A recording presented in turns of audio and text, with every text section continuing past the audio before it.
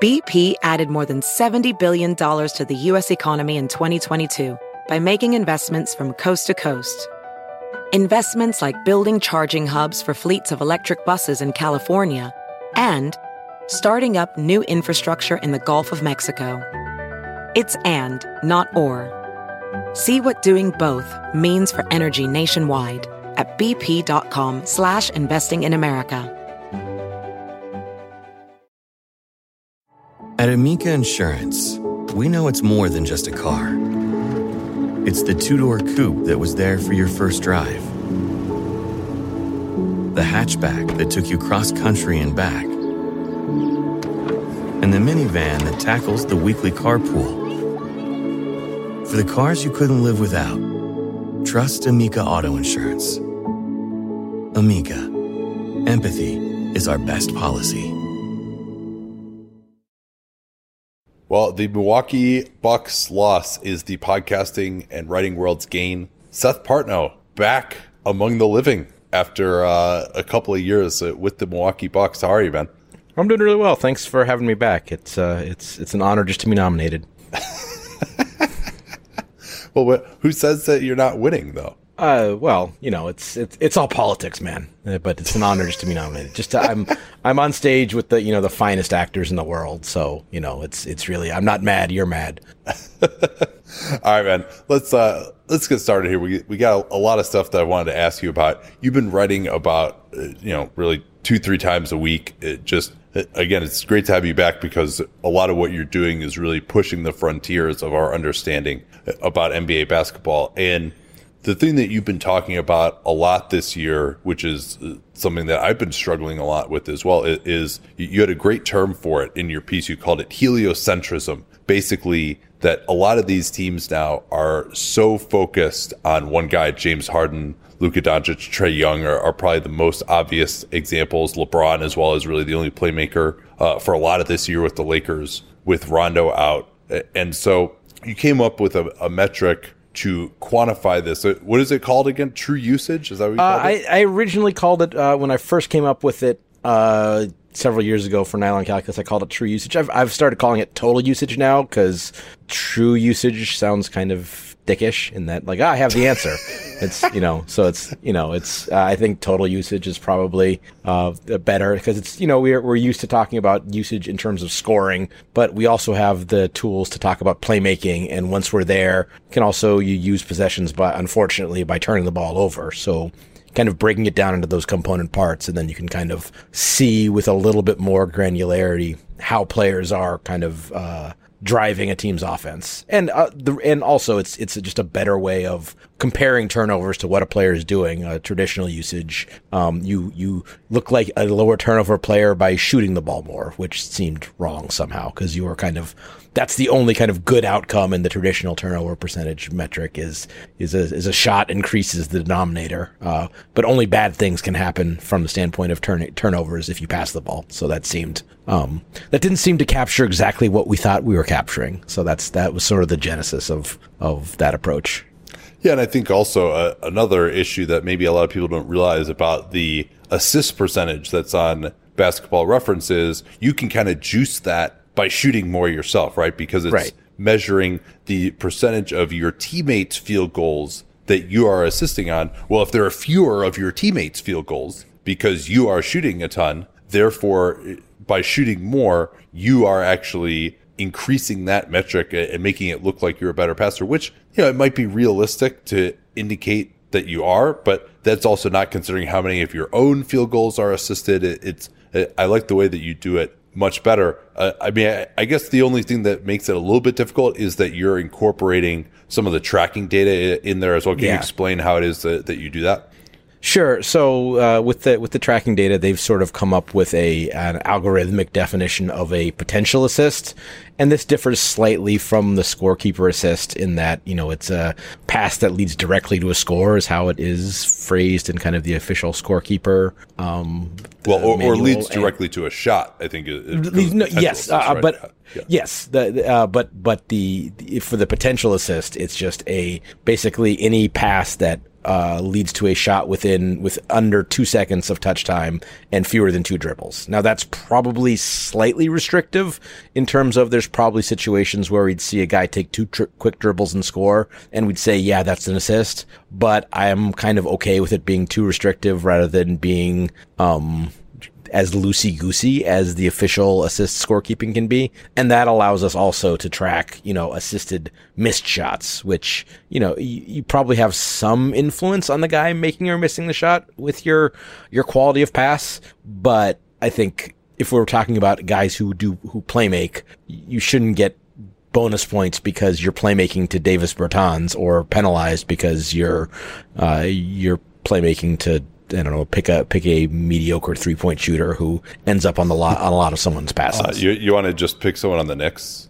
Sure, any player. if you're kicking it out to Frank Ntilikina, it's ooh. Yeah, that's not fair to Marcus Morris. Marcus Morris is having a wonderful shooting season. But yeah, and I think it's fair to assume as well that if you're throwing a guy a pass and he shoots it pretty much immediately, you probably did something to get the guy open, unless you're just so late in the clock that the guy has to jack it up. But again, that's not necessarily going to be a lot of plays. So yeah, I do like that better. And, especially someone like Trae Young, where the Hawks have shot it so poorly from 3-point range, and he's setting up a lot of these plays, you're taking away from credit for him when, he's setting up these open threes and the guys can't make the shots.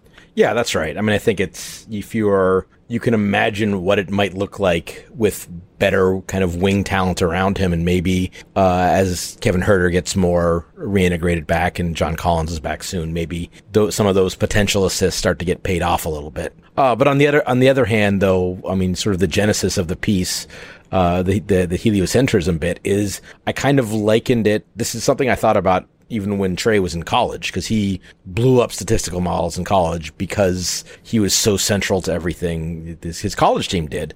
And I kind of was wondering if that's sort of, in college football, there's a phenomenon of kind of these spread offense quarterbacks who put up kind of silly passing numbers because college defenses can't keep up with 5 receivers running around and yada, yada, yada. But none of these guys are really, and again, I'm outside my comfort zone a little bit, so I'm oversimplifying. Sorry, but these guys aren't really pro prospects. They're just putting up silly numbers. And to some extent, I think while Trae is obviously a higher quality player than that, the centrality of everything he does makes our existing modes of analysis of what players are doing insufficient. And I think we saw this, for a number of years with Russell Westbrook. I mean, the fact that they were literally feeding him rebounds. I mean, not literally, figuratively, I suppose, feeding him rebounds. And that, wait, are you implying that perhaps our generation overuses the word literally to some extent? I literally am implying that, yes. But so it's not, and there's reasons why, like, the point guard getting a rebound and going is good, but at the same time, you're not, those kind of free rebounds that he's filling up on aren't as impactful as kind of the tougher rebounds that other players get. So, measures based on stats accumulated in kind of the normal run of play are insufficient to deal with teams playing in a radically different way. Does that make sense? Yeah, it does. I mean, and we've seen a lot of issues there. On Westbrook, yeah, maybe it doesn't. It all depends to what you're measuring, right? Like you need the context of it. Generally, we view a defensive rebound as the act of preventing an offensive rebound, whereas for Westbrook, some of his rebounds certainly were like that, but some of the missed free throw ones, for example, were not. And then it's really almost more of something that had an offensive value going the other way than the value of preventing the defense or the offense from getting the rebound on one end. So it's like people say all the time, oh, it's empty stats. Sometimes they are, sometimes they aren't. Sometimes they're measuring something a little bit different. It still has a value to know that this happened. You just can't say like, oh, we got 10 of these. That's good. It seems like you have to be a little bit more nuanced. And to your second point, it does seem really that NBA basketball overall has changed. And Kevin Pelton wrote a piece on this, how ESPN has made changes to RPM, for instance, to account for that their sample now, that they're comparing players to in terms of their box score prior in particular. They've included tracking data. Is they're comparing it to more recent trends because the game is just totally different. For that, comparing a player's box score to what was happening in the year 2000, and this gets to your point too about the heliocentrism. It's kind of easier to do this now than it was back then. Just whether that's due to spreading the floor more, whether that's due to the style of defense, whether it's due to the refereeing, whatever it is, there's something that's making it easier now to have just this incredible amount of usage and to do that in a way that's actually going to drive efficient offense for your team. Well, there's two different things. I mean, it's easier to accumulate stuff, and I don't think we totally know yet how to measure if it's driving efficiency for team. I mean, I think well, can't you just look at how efficient the team is when the guy's on the floor? I think for most of the guys that are in these massive usage positions, it's kind of self-evident. If you're talking like Luka Doncic, LeBron, Giannis, obviously. And even I guess also maybe the question is like Westbrook 2017, Young this year, where you've got the average offense when he's on the floor and then it completely craters when he's off the floor. Is that because he's so good, or is it more everything is built around him, and so maybe he's not that good, but then once he goes off the floor, you're just totally dead because you don't have someone equivalent to him to run in the same system? Yeah, it's you've built so much around one player that it's hard to necessarily see how good they are because it just doesn't work at all. If you take a bad engine out of a car, it doesn't function at all. But that doesn't mean it's the best engine ever because it's the difference between, the car driving and not. And I'm not, and it's more, I'm not saying that, these guys are bad engines so much as we just don't know enough yet about this kind of, this new phenomenon to say, especially for a team more kind of in the lower rungs and maybe not one of these inner circle MVP candidates doing it. I mean, if those guys are doing it, yeah, that works. That's great. But how do you apply that to a team that is trying to get? Man, it is crazy to think that I've been working with Helix Sleep since 2015. And I think that's because my story with them seems to really resonate with listeners. If you've never heard it before, that was kind of the beginning of the direct-to-consumer boom. And there was another very prominent mattress company at that time that was trying to convince you that mattresses were one size fits all. They found the one formula, the one mattress that was going to work for everyone. My then girlfriend, now wife, and I ordered that mattress. We ended up having to return it because, hey, guess what? Not everyone is the same. And then she did some more research and found Helix Sleep. We took their sleep quiz and we found a mattress that actually worked for us and our body types. And Helix offers 20 unique mattresses. Everybody sleeps differently, and Helix mattresses are designed for specific sleep positions and field preferences, hot or cold, side sleeper, back sleeper. So take that Helix sleep quiz, find your perfect mattress in under 2 minutes, and it's shipped straight to your door, free of charge. It's no risk because you really need to sleep on the mattress in your own home. You're like, well, how should I order this if I can't sleep? I'm like, yeah, you're not going to learn anything by going to the mattress store and sleeping on the mattress where, do I take my shoes off? Do I leave my shoes on, but then my feet kind of hang off the bed because I don't want to put my shoes on the bed? And is it weird that I'm laying here for more than 30 seconds? You can't tell anything under those circumstances. You might as well just order it, get it sent to your house, get that 100-night trial. They're 10 to 15-year warranty, depending on the model. And there's never been a better time to try a Helix Sleep mattress because they are offering 20% off all mattress orders and 2 free pillows for our listeners at helixsleep.com/capspace. Easy to remember /capspace. We talk about all the time here on the program. That's helixsleep.com/capspace. This is their best offer yet. I can attest to that since I've been working with them for 9 years. And it won't last long with Helix. Better sleep starts now. Don't forget that /capspace URL to let them know that you came from us. Man, I just love American Giant. Just an amazing clothing company. I was reminded again of how much I love it when I drove from California to Montana over the All-Star break. And you know what it's like when you're on a long road trip and it's cold, particularly when it starts off warm in the Bay and then we get into some really cold areas. You're like, well, I don't want to wear like my jacket in the car, but then when I get out to fill gas, I'm going to be freezing. But the American Giant hoodie was perfect because despite being made out of a nice heavy material that'll keep you warm, it's not too hot as well. So I was able to wear it in the car, not be too hot, step out of the car and still be warm enough when I was filling up gas or going into a restaurant or something that I didn't feel like I needed my jacket even when it was cold outside. These things are amazingly durable. I proposed to my wife wearing an American Giant hoodie in the Grand Canyon almost 7 years ago. I still own that same hoodie. I still wear it constantly. And American Giant has since spread out into all sorts of other types of clothing, like their premium Slub Crew tee, the No BS high-rise pant, the slim roughneck pant featured in Giant Magazine issue 2. Every American Giant piece is made in America and designed to last, no exceptions, and it provides year-round comfort. So find a closet staple for every part of your spring days at American-Giant.com and get 20% off your first order when you use that vendor code CAPSPACE at checkout. Easy to remember, we talk about CAPSPACE all the time here on the program. That's 20% off your first order at American-Giant.com. Don't forget that CAPSPACE code to let them know you came from us. Better. So, first of all, who are these players that really are you would consider on heliocentric offenses at this point in time? So the easy ones right now are Harden, obviously, LeBron, Giannis, Trae Young, Luka Doncic. Actually, Westbrook is up there still makes kind of the Rockets almost a binary star system, as our friend Dave Dufour put it. And I mentioned Trae Young, and at least early in the year, Kawhi. Though I think that over the course of the season, that's probably going to, as he gets more floor time with Paul George, I think that's probably gonna.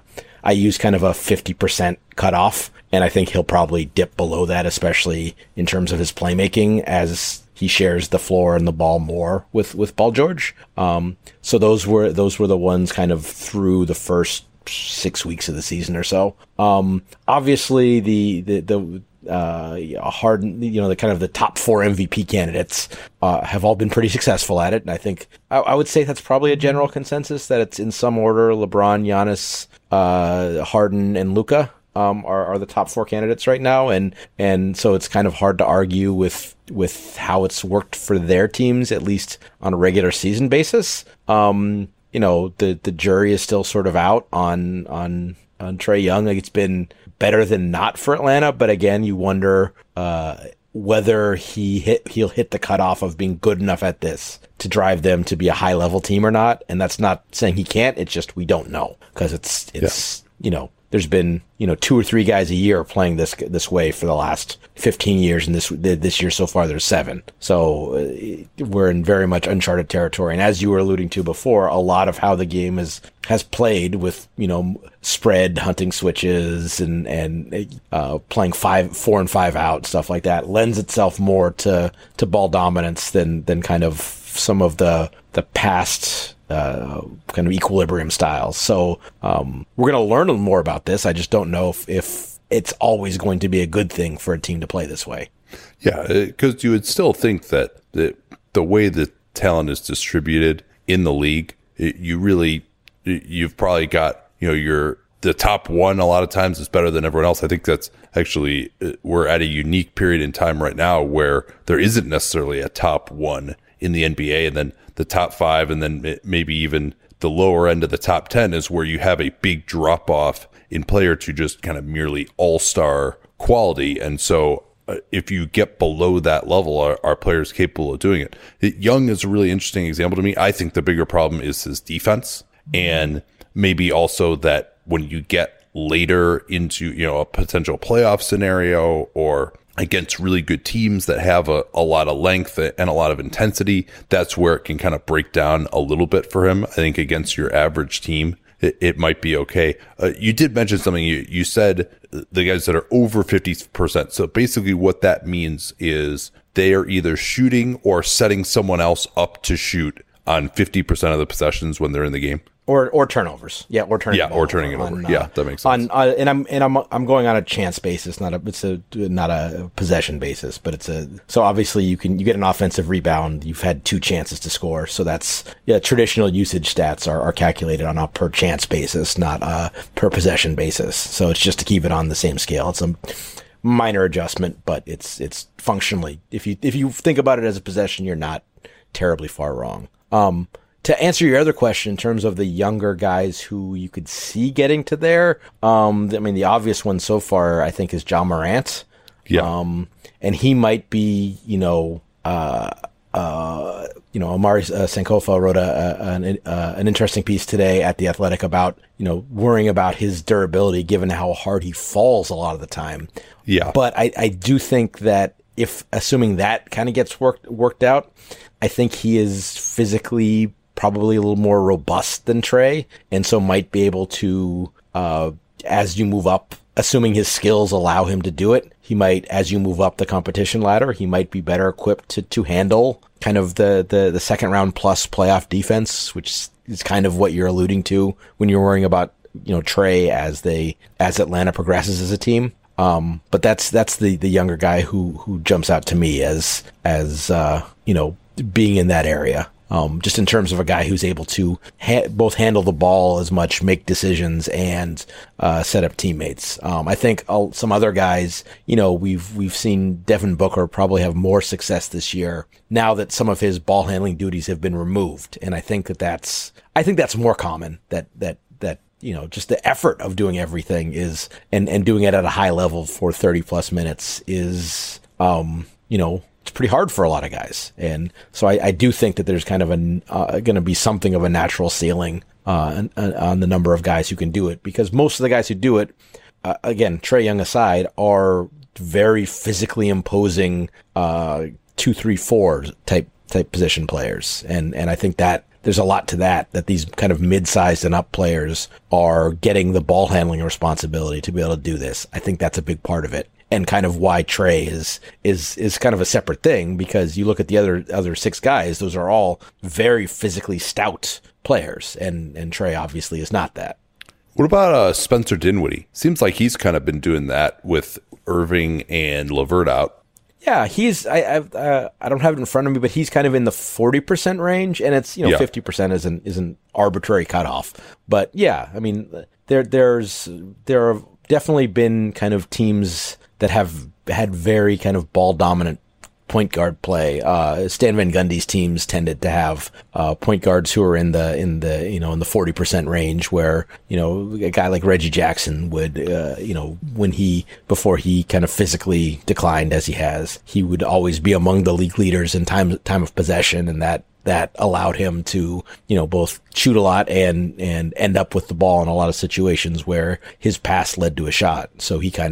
So those players kind of end up in that 40% range. But yeah, I think that Dinwiddie is a guy who is kind of been playing kind of the next level down with Irving and Karis LeVert out, kind of removing a lot of the other kind of ball handling agitators that Brooklyn has. As we're talking about this and I'm thinking about it, I think this is a little bit more team and context dependent than it is necessarily the player. And maybe you would say, well, hey, some of these guys just aren't capable of doing this, and that's why they're not. But I think if you took, say, Donovan Mitchell in Utah, or you took Victor Oladipo when healthy, or you took, maybe De'Aaron Fox isn't quite the level of scorer that we're talking about here. So maybe I should include, I'm kind of just brainstorming about players. Or you took, say, who's another good one? Oh, Steph Curry would be another one, obviously, if his team were going to play that way. We saw at times D'Angelo Russell last year, I think, was pretty close to that, especially with that starting group when there basically were no other ball handlers on the floor. And LeVert was coming off the bench or was injured, and Dinwiddie was coming off the bench. Those were other guys. So he was really the only guy who could dribble in their starting unit. So it does seem like there are a lot of it is context dependent. And these teams that want to move the ball from side to side a lot, your Utahs, your Golden States, it seems like they're just not going to play that way regardless. Whereas some of these other teams, if you changed Curry or Oladipo or something and put him on, say, Brooklyn, all of a sudden they would be one of these guys to me. Maybe it wouldn't look as good in the case of someone like Curry. I think it probably would, but I think that's really interesting to think about how much of this is just who's on the team, what's their system, and how much of it is, well, they're capable of doing this, so they do. Yeah, I think that's right, and I think that's something, again, as this becomes more common, we're going to have better tools to figure out whether or not it makes sense to play this way for teams. Like, there are guys who could do it. Does it make more sense to be more egalitarian, or does it make sense to put the ball in one guy's hand? And the further question is, does that make more sense in the regular season than it does in the playoffs, or vice versa? And those are just, like, I don't have a good answer to that yet, because it's a reasonably new phenomenon, and so it's one that is going to be interesting to pay attention to over the next couple of years, because obviously if it's the kind of thing that shows it has postseason success, I think the NBA being the copycat league it's going to be the kind of thing where, okay, we need our quarterback, basically, and then if every team is playing with the functional equivalent of a quarterback, then we're in a situation like you are in football, where you need almost a different set of rules and heuristics to analyze that guy's play than everyone else, just because they're not playing the same game as everybody else. It's interesting. I think when you get into the postseason with the number of minutes that these guys have to play, perhaps one of the flaws of this is these guys don't have any energy for defense, and that just your defense is not going to be that good. I think we've seen that with Houston's model, for example. And you also we've seen some of these teams just get totally killed when that guy goes off the floor as well. And if you're not LeBron and you can't play 45 minutes in a postseason game like he has a lot of times, and even we've seen his defensive effort wane over the last couple of postseasons that he was in with the Cavs. So that could be obviously a flaw in this. And, I think just if you have more angles to attack the defense in the playoffs, part of perhaps why Harden's efficiency has gone down in the playoffs is because of the fact that this is just easier to deal with and prepare for. And also just their better personnel. You can't just beat your guy one-on-one a lot. I think these heliocentric offenses, they're not exactly like running a bunch of complex stuff that's like really difficult to prepare for. It's just that you can't stop it with most personnel and most teams in the regular season. Yeah, I think that the word you said there that was important was prepare, and it is a lot of kind of straightforward. Here's what we're doing. Stop it. I dare you. And if you're flying into town and you have maybe half a practice and a shoot around to prepare, I mean, good luck to you. If you're playing the same team 7 times in 12 days, familiarity can breed comfort in this case. Okay, well, we know when he gets into this situation, he's going to, do an inside out dribble, cross back over, and then try to get to the free throw line. Okay, well, we can sit on that move, and now he's, doing something else, and the thing that's been comfortable for him all year is taken away a little bit. And I think that, the whole 16 game player thing is overplayed to a degree, but only to a degree. Because, you can start to plan for, and just by experience, be used to some of these pet moves. And as you said, you are kind of necessarily limiting the variety of your offense if you're kind of stripping things down and making one guy do most of everything. I would imagine that this is only going to continue because, hey, it's a lot easier to get 1 star than it is 2. And you also... you can draft guys and you can hopefully teach them to shoot. I mean, players are just getting better at shooting 3-pointers. I think that's a big part of why we're seeing more of them. So it does seem like a model that is somewhat easily replicable, maybe not to the level of, we're going to have a top 3 offense with this guy on the floor and, a bunch of schlubs like Houston has done at times when guys have been injured over the last couple of years. You're not going to have James Harden or LeBron, but maybe you can get to, being 10th in offense playing this style. I mean, I think the Nets are an interesting experiment in this regard as well. Well, so you mentioned preparation. Let's change topics here. Another thing that you wrote about with John Hollinger last week was just the processes in front offices. And So not necessarily drawing on your experience with the Bucks, but I know that you talked to a ton of your colleagues around the league. So, we're here in December right now. Trade deadline has been moved up. I'm sure front offices loved that. Yeah.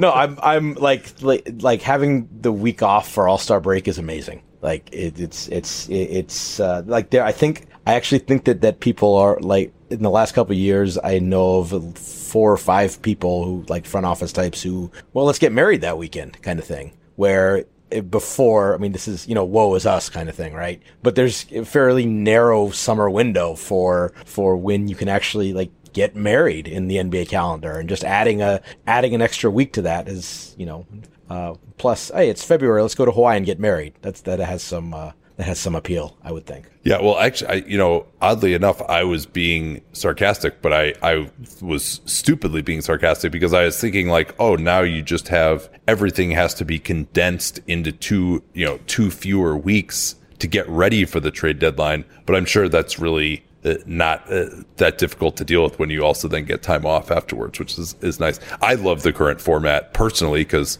I can go on like a week-long ski trip, but I would have thought for teams that you're just having to prepare that much more quickly is difficult. But back to my question here. You are, about this time, you're going into the trade deadline. For whatever reason, deadline spur action, as Andrew Brandt likes to say. Trade talks don't really heat up until maybe the 2 weeks before the deadline. So what do you want to just have as a front office that you have prepared to be ready, so that when a potential deal comes up, you can say, hey, we have this material to potentially evaluate this move? I think you want to have an idea of the landscape in terms of, who is available, who's gettable, and who should we just, we'll do diligence and check in on a week out from the trade deadline, but they're just not available.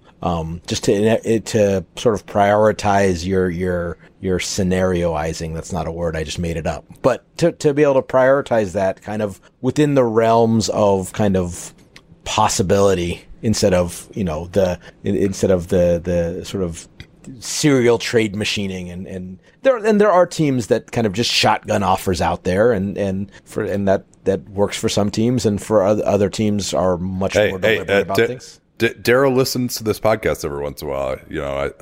We wouldn't want to call him out here. Actually, I guess I just kind of did that, but yeah, Houston definitely has the reputation of like, yeah, let's just throw everything at the wall and see what sticks. Which they've been very successful. It probably actually works, but that's slightly to the annoyance of their colleagues.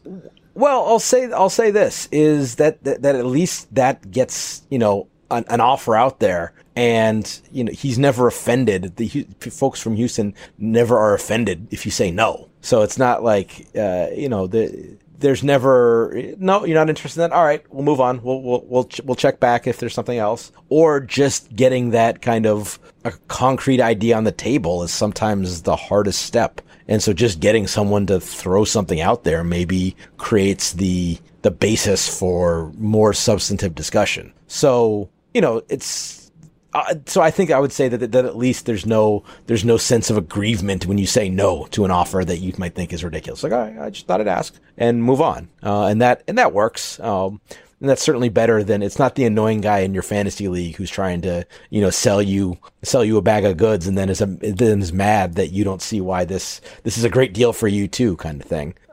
So it the volume of it might be bothersome, but the process of it is, at least in my kind of limited experience with it, was fine.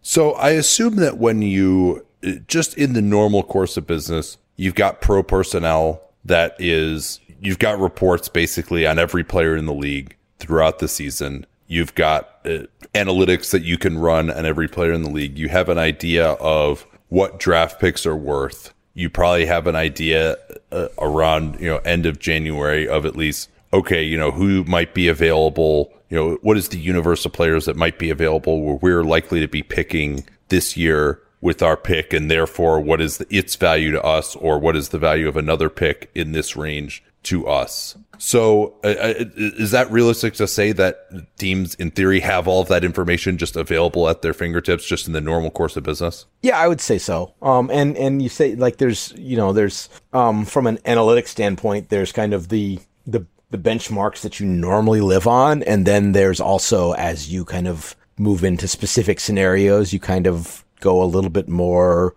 bespoke and ad hoc, just in terms of what are the intricacies of this particular deal. And that's not stuff you can necessarily always do at scale, because you're never, the questions that surround any given deal are somewhat unique. So you have tools kind of ready to attack those, but you haven't necessarily blanketed every possible transaction with, the theoretical win ad of every possible interaction of players that is legal on the salary cap. You haven't done that. So you wait till there's something a little more concrete. But yeah, in general, ideally you have sort of your board of the things that are possibly actionable, and you kind of, while still keeping tabs on, everything that's else is going on, and maybe trying to figure out what other pieces might be moving, because what domino might fall next. If a team has, a team might be dealing their backup point guard to make salary filler, and you might see a way you have an extra point guard, and you might see a way to pick up an extra pick, just filling that need or something like that. Knowing that they're going to make that move lets you kind of get on their board.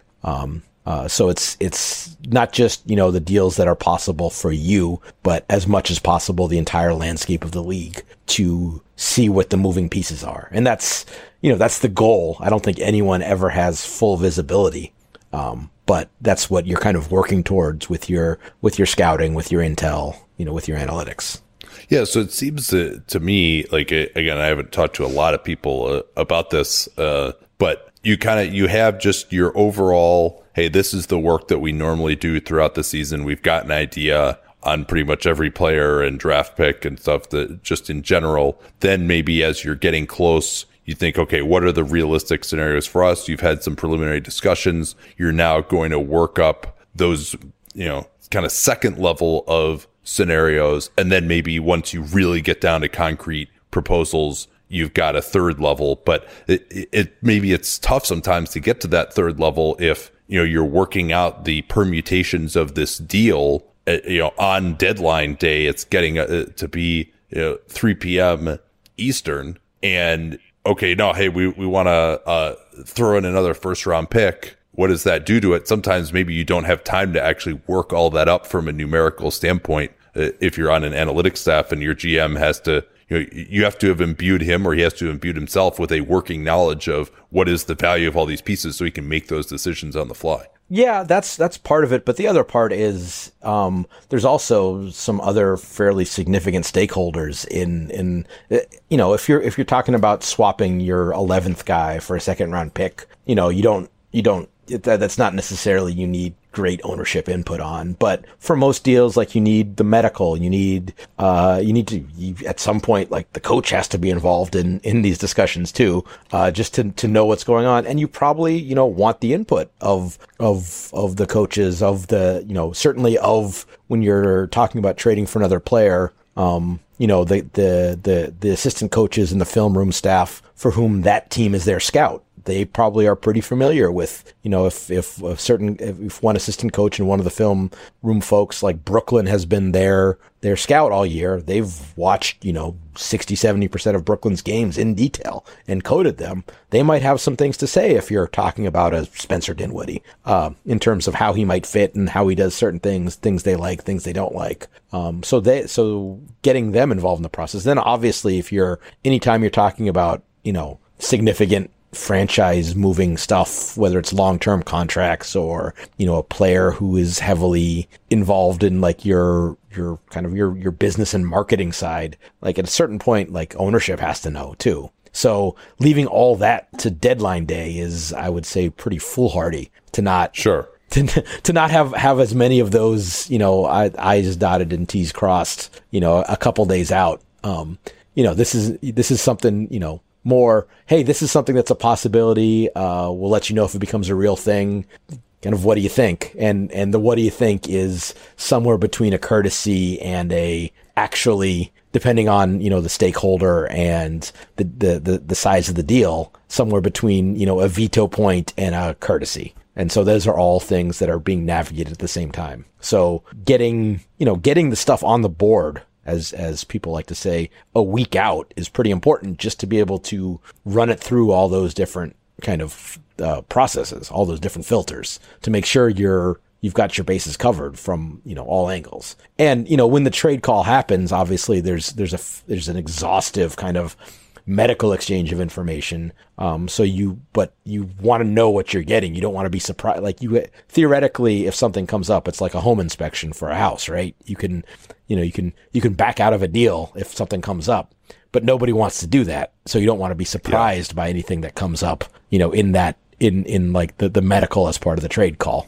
All right, got two more topics that we talked a little bit about here beforehand. I want to ask you, you obviously watch a ton of games. You got access to more stats than us common blokes. Second pod in a row, actually, the word bloke has been used. Josh Lloyd called, who did he call him? I think it was Aaron Baines. He called him it was Zion Williamson. He called him a big bloke yesterday. I was like, yeah, that's the best description I've heard from him. So who are some of the players in the league that you think, as you're looking at these teams, might be ready for a larger role? Whether that's, hey, this guy isn't playing at all, we think we could handle a rotation role, or that we think are in a rotation role and maybe could be a starter, whether it's somewhere else or on their current team. This is something that's kind of been talked about a lot. I think you and John Hollinger have talked about this on your guys' pod. And I kind of agree with him that one of the names who he hasn't had a great year so far, but a guy who seems like he could fit in a lot of situations is Malik Beasley in Denver. And obviously they have they have a ton of kind of wing players, and if they're going to integrate Porter Jr. in as more, maybe he becomes the odd man out, and he's an RFA this summer. But he's got decent size and athleticism and can shoot it. And there's a spot for people like that in the league if they can make shots and hold up defensively. So that's the obvious one. Yeah, well, Denver, I mean, they've got whoever isn't playing in that rotation, is the obvious candidate here. Hernan Gomez has been someone that's been on Danny and my and Kevin Pelton's list of these players for some time here as well. Yeah, Hernan Gomez is. I feel like Beasley is an easier fit just because nobody ever has enough wings except for Denver apparently. But so. It's hard to see a team that couldn't just kind of plop him down and use him. I think it's been kind of the Fortnite of Davis Bertans going on right now. So I don't know if he's obviously he's someone who I know you're not just talking about like trade targets, but guys ready for a bigger role. But he's been someone who I've been a big fan of for a long time, and he's kind of illustrating why this year. I don't know, a guy who, since I've written about the Knicks recently, Damian Dotson seems like a guy who could be an interesting, piece. He's not going to be a starter anywhere, but a guy who can give you some, decent size and shooting from like a 2-guard spot off the bench. Then the in Indy's got one at some point. Do they break up Miles Turner and Sabonis I think Batadzi's a guy who has a lot of interesting potential, and it's going to be hard for him to really get to show and flourish, playing behind those guys, especially because I don't think they love to play two bigs. They just kind of have to because those guys are there and make as much money as they do, and they're maybe a wing or two short from being able to, especially with Oladipo out, from being able to play without kind of two traditional bigs. So those are some of the ones that kind of come to mind. Malik Monk has been frisky recently. Maybe in a different environment where there's perhaps a little more creation around him, he could flourish a little bit. Well, that's so you think he's not just like shameless gunner 50% true shooting. I don't know. I think Charlotte might be the best possible environment for him. Like Borrego. I mean, you look at what Borrego is getting out of Devontae Graham. And I was just looking at the Spurs page because I have someone I want to talk about with the Spurs. So I saw DeJounte Murray and it confused me. And Rozier, I mean, is having the most efficient season of his career. They take a lot of threes. They space the floor. They don't defend anybody. But I think like Young has been in a position where he should be able to succeed under Borrego, to me at least. Yeah, though, I mean, I think he has the ball in his hands at the top of the floor more than I think would be ideal for him. I think he is. I see. He has some dynamism, but I think it's more pump, fake, and go kind of thing rather than having like a lot of shake up top. And I could be wrong about that. Yeah, I mean, I think it seems like he's got to shoot 40% from three to be a valuable player, and I don't know that he has that in him. Yeah, that's fair. I mean, this is getting several months ahead of ourselves, but. Sure. I often ding guys in the draft for, okay, how is he good if he doesn't shoot 40% from three? And if the answer is he's not, yeah, it's like, well, we have the hardest time for predicting shooting. So like, I'm fine being wrong on a guy like Landry Shamet. Like he's a better pro than I thought he was going to be because he's the guy of that profile who turns out, yes, okay, he's a really good shooter. If you can tell me beforehand that which of these guys is going to be like that high level shooter, I mean, everyone thinks they can, but history has proven that history kind of makes fools of us all that way.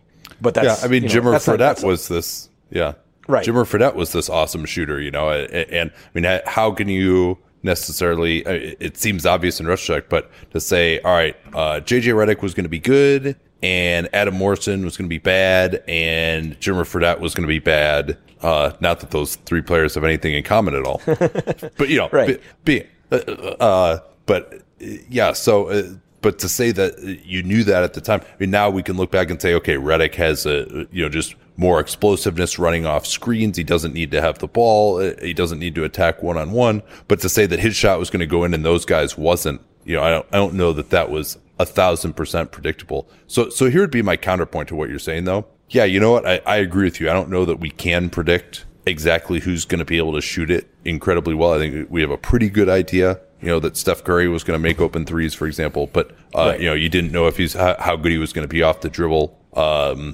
So you may not be able to predict that as well as some other skills, but you need someone. That player is so valuable that maybe you just need to take a chance on them anyway and just hope that it works out because the payoff is so large. Sure, though I think you're talking about there's a difference between, a guy who, the potential of Steph Curry being an on-ball player and, Cam Johnson going as high as he did and working out about as well as could be expected. And I still don't, and I know you've talked about this, I still don't love that pick, even with him working out that way. So yes, yeah, sure, obviously. What are you aiming at is kind of the thing. And that was with a player like Monk, who I didn't think was necessarily an on-ball player, with a guy like Shamet, who I don't think is an on-ball player necessarily at the NBA level.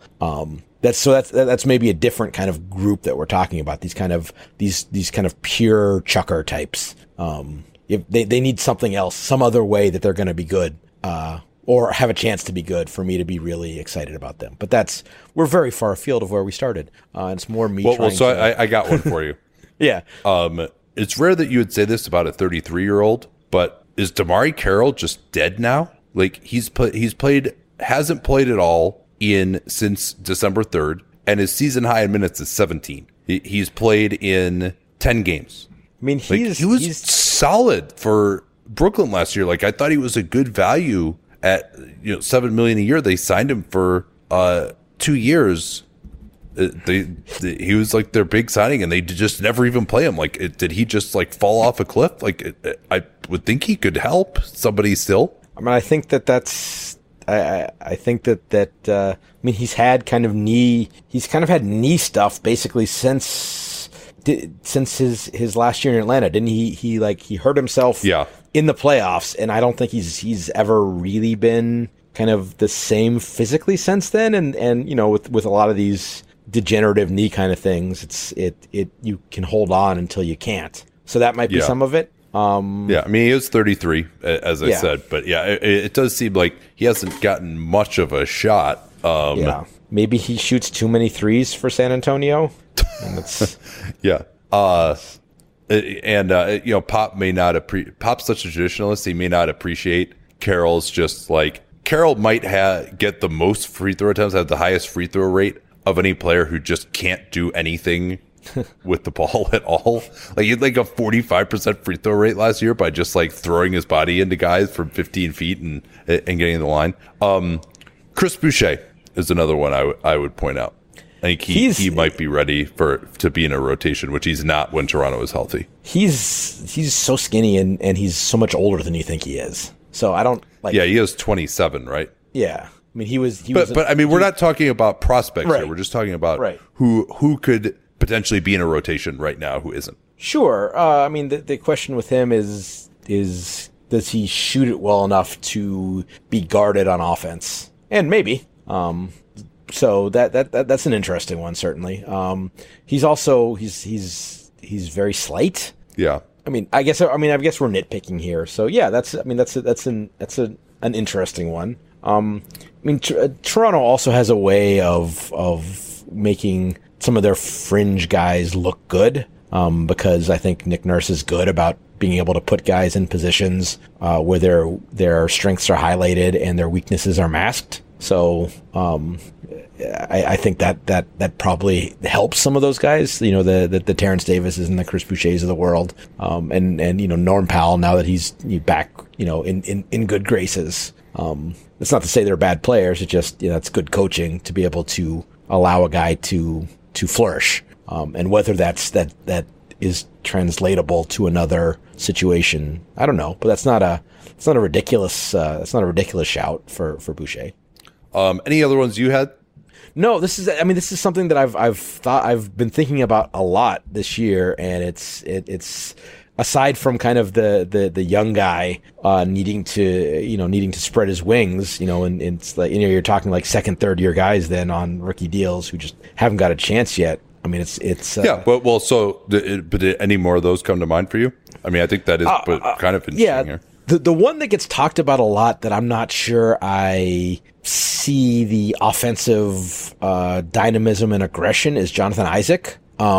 He's never kind of been that guy who wants who is able to take on I see what people see in the potential, and he's going to get all defense consideration this year. I just don't know if he has that level of aggression to be kind of a higher in the pecking order offensive player. And that to really break out, I think that's what he would need. So yeah, those are. I'm sure if I sat down and looked at all 30 rosters, I'd come up with a couple more. But I've spent a lot of time thinking about this year, and kind of the ones you keep coming back to are like, your Malik Beasley's. Yeah, for sure. The young guys who might be finishing up rookie contracts, but on teams that have a lot of depth. There are a lot of teams that have a pretty good depth right now. The Pacers, especially when Oladipo comes back, they're going to be, whether it's Lamb, Edmund Sumner. I know Jay Michael talks him up a lot as being maybe ready for a larger role, but even without Oladipo, they have enough guards where they don't need him. Let's see if there's Pacers again built to this really deep roster because you mentioned Batadze as well.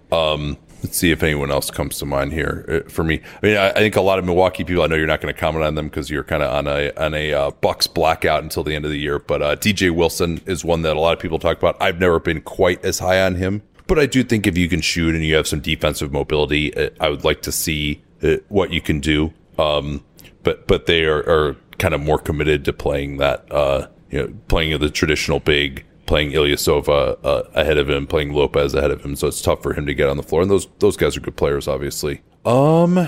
Still interested. I don't know that he's ready to actually help a team yet in a rotation, but I do want to see what Sekou Doumbouya is going to do this year. I'm actually hoping that he's going to play, since I'm in Vegas right now at the showcase, see what he's going to do. Are we giving up on...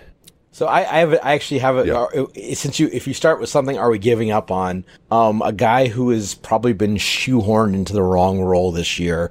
Is Lonzo Ball. He should never play small forward. And I mean, it's, he doesn't, and just because of how their roster has kind of worked out this year, he's kind of been forced into, and he's probably taken a step back, but I think in the right situation, I still think he's a pretty interesting player with his kind of his feel and kind of his ability to affect the game as an off-ball defender as much as anything else, as well as kind of a ball mover and a transition offensive player. So I think that I still have kind of high hopes for Lonzo in the right situation, just with kind of the non-Zion version of New Orleans. It's just obviously not happening for him. God, I think back to when I thought this New Orleans team could actually have a pretty good defense with Lonzo and Drew Holiday, and that Zion would play and also not be bad defensively. The preseason dispelled those notions that Derek Favors was pretty good defensively, that they could actually put some decent defensive lineups out there. That has not been the case so far this year. Maybe that's coaching, maybe that's personnel, but yeah, he hasn't necessarily had the defensive impact. And you mentioned he's been in the wrong role. Like, I mean, what is the right role for a 6'6" point guard who can't run pick and roll and is a pretty average shooter? I mean, offensively, the one thing that he does well is pass it, but he doesn't really have much gravity in the half court. I mean, he's like a Ben Simmons who can't get to the rim and dunk, and maybe he can hit a three every once in a while. Like, it's a hard player to find a role for offensively. Yeah.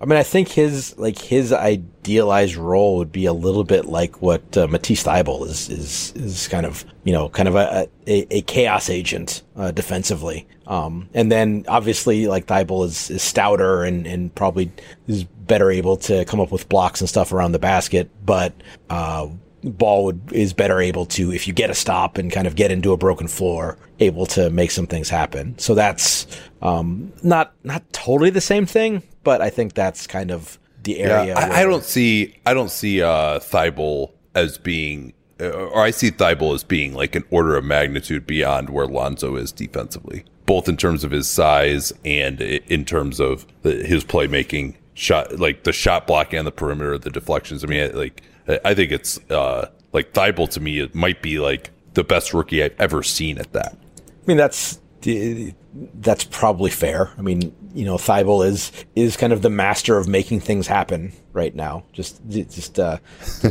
kind of the up to stuff test. He's up to stuff, which is like you say, is valuable. So maybe, yeah. I mean, that's the style, not necessarily the impact. Yeah. Okay. Fair enough. And again, you're hoping for a little bit more dynamism, especially in kind of broken floor offense than Thybulle can give you, because you'd like him to be able to. You'd like him to be able to dribble more than like twice in a row before he loses it. That's usually. Yeah, I was sad that I didn't get a chance to talk to Rich Hoffman about the Sixers' attempts to break Toronto's press in that game last week, because he had like a whole 10-minute rant on his podcast about that. Okay, last topic here. This is a segment that I've been wanting to start with you because it comes up when we talk a lot, and also you, like me, are a Simpsons aficionado. We call it Old Man Shakes Fist at Cloud, with me being about to be 40 and you in your 40s. Sell me out. I remember. I remember a girl that I knew once who was younger than me was making fun of me when I turned 31, and I was like, "What? I turned 30, like 31. There's nothing wrong with that." She's like, "Oh no, you're not. You didn't just turn 30. You're now in your 30s." And I was like, "Oh shit." Yes, I am now in my 40s. It is true. Yes. You turned 41 and now you're like, essentially you might as well have been like 8 years older than like you might as well just be 49 at that point. Okay. So we're each going to pick two things that have annoyed us this NBA season, or about the season in general. Of no matter how small is the caveat, you could pick the smallest thing that just got your goat. Go ahead. Shake your fist at a cloud. Okay, so I've got one that doesn't matter and one that does. And neither of them really matter. But the one that doesn't matter is this stupid hot potato thing with shot clock violations at the end of the game. It's dumb because those shot clock turnovers are not charged individual players. So it doesn't matter who's holding the ball. Just hold on to the ball, walk off the court. It doesn't affect your stats. It's at least with like the player releasing the full court heave a tenth of a second after the buzzer. Like that's bad, but at least I understand. At least that is affecting their stats as traditionally counted. You don't even get the turnover for that. So just hold on to the ball and stop bouncing it off each other's chest. Well, isn't this really the point of an analytics team, to tell the players this? Isn't it all we hear at Sloan? It's like, oh, you have to be able to communicate things to the basketball people. Like, isn't this the number one job of an analytics team? I mean, I hope that kind of thing is not the number one job of any analytics team in the league. And if it is for any of you, I'm sorry, because if that was the level of stuff you were left with, I'm sorry. It's yeah. One of the things we can't talk about, but that I find most amusing in our private conversations, is when you tell me about some of the completely ridiculous tasks that your analytics friends are asked to do around the league that they complain to you about, and those are just amazing conversations. I love those. So, all right, my first one, and this is going to sound completely insane because this team is actually, let's see here, this team is actually 12-2 in clutch games per NBA.com. The LA Lakers crunch time offense. They have a 17.7 net rating in the clutch. They're 12-2. Offensive rating 105.6. Defensive rating, they've been awesome, 88. Obviously, these things don't necessarily project future. Past performance is not indicative of future results here necessarily with some of this crunch time stuff. But it's just so much, especially if they have any kind of a lead. LeBron just holding the ball, getting to a step back, going to his left, with 2 on the shot clock after 0 passes. Their crunch time, maybe every once in a while they throw it into the post to AD, and that's it. They don't run anything. Sometimes they don't even do a pick and roll. It's just so incredibly stagnant, and it seems like some of these games just end up being closer than they have to be because their crunch time offense is bad. Again, I realize this is going to be something where this is much more of a film take than a stats take, because, you know, even clutch offense of 105, that's not bad because everything slows down at that point. And it's hard to score in those situations. But just like, it could be better. Just run something. Like, you don't need to just dribble the air out of the ball and take a step back to your left every time, LeBron. Like, you're too good to be taking those kind of crappy shots. And yeah, they go in and you look really awesome, and it's like the big highlight on SportsCenter of putting the game away, but it's not the best way to score. And yeah, you want to run the clock down at the very end, but how about just like a pass or some kind of movement or something? The rubber band effect is real, and this is part of it. Like, this is, you know, if you're familiar with the rubber band effect, it's basically saying that, you know, there is it's kind of like the no way game in Madden where, oh, you're up 20, so the computer's going to play really awesome now. There's actually, it's a demonstrable effect in the NBA that the team that is ahead plays worse on offense. And, you know, with a small lead early in the game, it's not a big thing. The later in the game and the bigger in the lead, it kind of, it becomes more of a thing. And then, you know, you get into this, you know, this prevent offense almost where we're preventing ourselves from getting a real shot. And yeah, I think that's a fair thing to worry about. You know, there are situations where I think that, one of my personal hobby horses is that, you know, in the tie game clock off situation, I think that, quote, running something is overrated, but that's not what you're talking about. That's not what you're talking about. You're talking about there's a minute and a half left and we're up 2, and we're gonna dribble the ball at 40 feet from the basket and take a 28-foot contested 3-pointer. It's not good process. Okay, what's your next one? Sort of, you mentioned the SportsCenter highlight. Mine is the celebration of massive statistical achievements in games teams lose by 20. And we talked about him earlier. I'm looking at you, Trae Young, and it's not Trae Young's fault, but like, you know, the Hawks get beat by 22, and Trae Young has 37 and 11, and there's, you know, Trae Young with another big game. It's like, okay, like, so. They lost, like, at how many of those points are scored when the game hasn't any doubt at all, and how many of them were scored when the game had become sort of an exhibition / like reps scrimmage. And it's fine. It's better to do that than not, I suppose. But it's like, I'm not the stats and fake games phenomenon has always been one that's kind of bugged me a little bit, and that's sort of the manifestation of it I've seen so far this year. So 16 to 29, 42 points, 8 assists, 3 turnovers, 7 to 13 from 3, 41 minutes in a 143 to 120 loss. In a game that had like 106 possessions last night.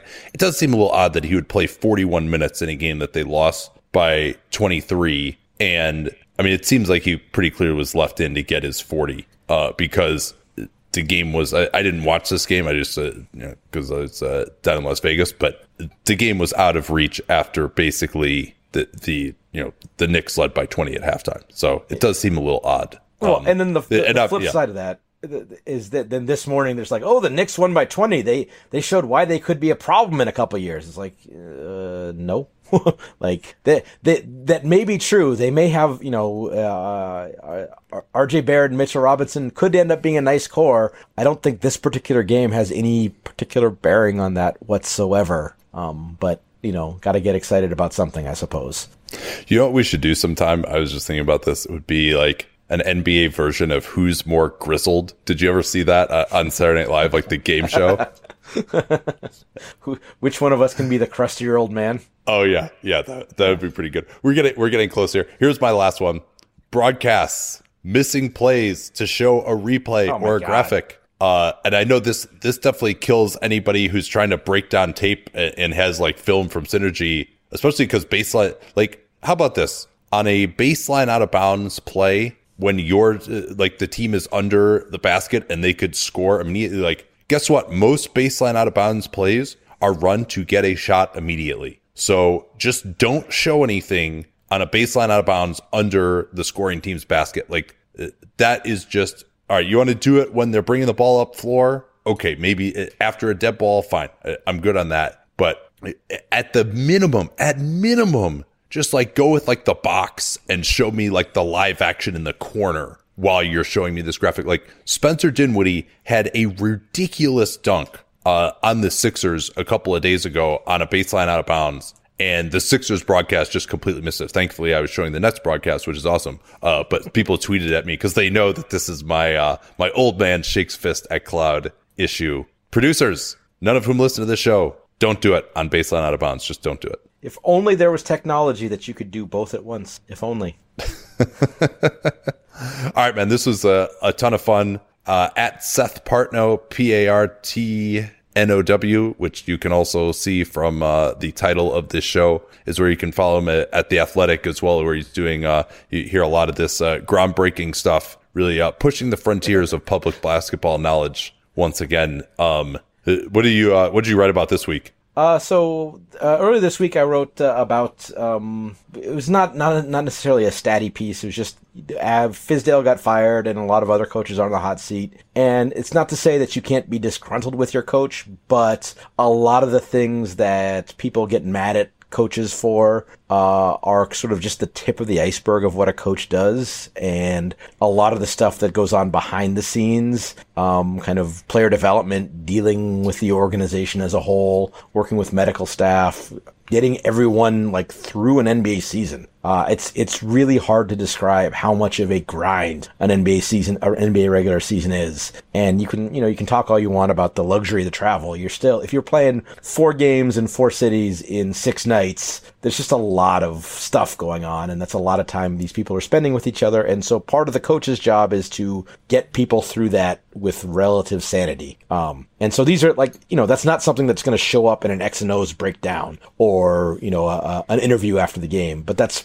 part of the job also. So just remember that the job is a little bit bigger than kind of what we see during the game. That's one. Publishing later today, we're recording this on Wednesday, I think, is just kind of I'm doing a weekly kind of notes column where noted that the 76ers have been, among other things, the 76ers have been really good against the other top teams in the league, and that in the past has shown itself to be a a reasonable predictor of ultimate playoff success. Kind of followed up on some stuff on Chris Paul's ability to draw fouls in the bonus, which is, talk about old man shakes fist at cloud. Chris Paul shakes fist at ref and then shoots 2 free throws for his trouble. And then Chris Paul qualifies as an old man, but in basketball terms. Yeah, definitely. And then later this week, I'm doing a Q&A about the Grizzlies, and been pretty excited to dig in on John Morant a little bit, who is a kind of an exciting prospect and has had, I think, an unheralded, like an unsung how good he's been so far. Oh, he's so good. And I mean, if you're not watching him, especially because guys like him, he's too dumb to know better now about like, hey, maybe I shouldn't try and jump over 3 people every time I go to the rim. But it certainly is awesome when he does do it. So catch it now before he gets hurt again and can't do it anymore, or he wises up and plays a little more conservatively, because it's awesome to watch right now. And on top of that, it's not just his spectacularness. He's been, for a high usage rookie, he hasn't been in pretty rare company as far as his efficiency goes. I mean, it's kind of, we're in sort of a Blake Griffin, Luka Doncic kind of territory of super high usage while also being pretty efficient. And, it's a good group to be in that he's so far. It's early. Things could come back down to earth. He's not going to shoot 43% from 3, probably, but still. So he's been really good. They're kind of an interesting team. Brandon Clark is a very interesting player. So writing about them for probably Friday. All right. Sounds good, Ben. Thanks again for joining us. And we'll be back tomorrow. Another fun pod with Ben Taylor finishing out the all-decade team. Talk to you all then. At Amica Insurance, we know it's more than just a house.